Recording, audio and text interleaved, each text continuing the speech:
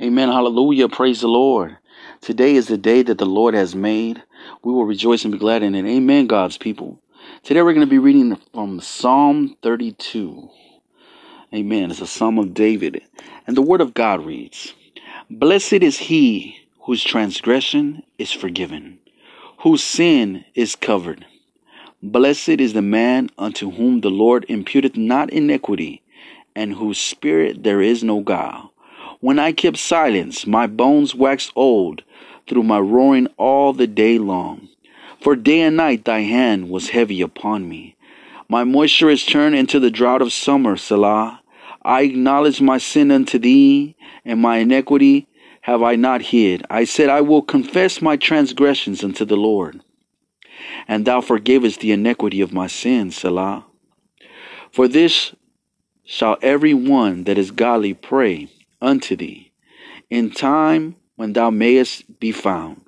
Surely in the floods of the great waters they shall not come nigh unto him. Thou art my hiding place, thou shalt preserve me from trouble, thou shalt compass me about with songs of deliverance, Selah. I will instruct thee and teach thee in the way which thou shalt go. I will guide thee with mine eye. Be ye not as the horse or as the mule, which have no understanding, whose mouth must be held in with a bit and bridle, lest they come near unto thee. Many sorrows shall be to the wicked, but he that trusteth in the Lord, mercy shall compass him about. Be glad in the Lord, and rejoice, ye righteous, and shout for joy, all ye that are upright in heart. Amen. Hallelujah, God's people. So what is it that we're seeing here? Blessed is he whose transgression is forgiven, whose sin is covered. That's a lot right there, just in that very first scripture right there. Blessed is he whose transgression is forgiven and whose sin is covered. Now we are blessed. Why? Because see, when Jesus came into the world and he bought us with his most precious blood, our transgressions were forgiven. Our sins were covered by the blood that was shed at the cross of Calvary. Amen, God's people. Blessed is the man unto whom the Lord imputeth not iniquity, and whose spirit there is no guile. See, nothing that is being brought against it. God is not imputing nothing against us, no iniquity. He does not see any wrong in us any longer.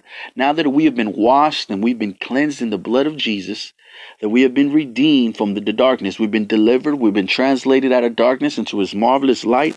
There is nothing that is being held against us. We are no longer operating under the curse of death because we have been redeemed by the blood of the Lamb. Amen, God's people. So we see here, when I kept silence, my bones waxed old through my roaring all day long. Self-explanatory there, right? So when we are silent and we're going through things, right, but yet our spirit is crying out to God, it's roaring all day long because we are in need of what? We're in need of our Savior. We need direction from our Father. We're in need of the regeneration from our Heavenly Father that lies in heaven, that looks upon us with love and favor. Amen. For day and night thy hand was heavy upon me. My moisture is turned into drought of summer. See, well, there was times that we can experience this. We feel that it's too heavy, but you know what? God is with us. And we see here in the following scripture, and I acknowledge my sin unto thee, and my iniquity have I not hid. I said, I will confess my transgressions unto the Lord, and thou forgivest the iniquity of my sin. There we go, that we're acknowledging our sin. We're bringing it before God, and what? We are forgiven. We have been forgiven. Amen, God's people. Basically, this is all that we're seeing here. Everything that is lined in Psalm 32 is that none of our sins of yesterday, none of the sins of our youth is being held against us. Now that we've been washed, we've been regenerated, we acknowledge our sin. We bring our sin before God. We have been washed of it. We've been redeemed. We have been forgiven. Amen, God's people. Amen. Hallelujah.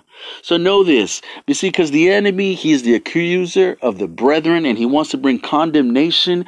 He wants to try to bring condemnation, but you know what? There is no condemnation now that we are in Christ. We have been redeemed, right? We are operating in the love and the favor of God. We are loved by the Most High God. We are children of the Most High God. So this is all that we're seeing here, that all that is lined in here, right?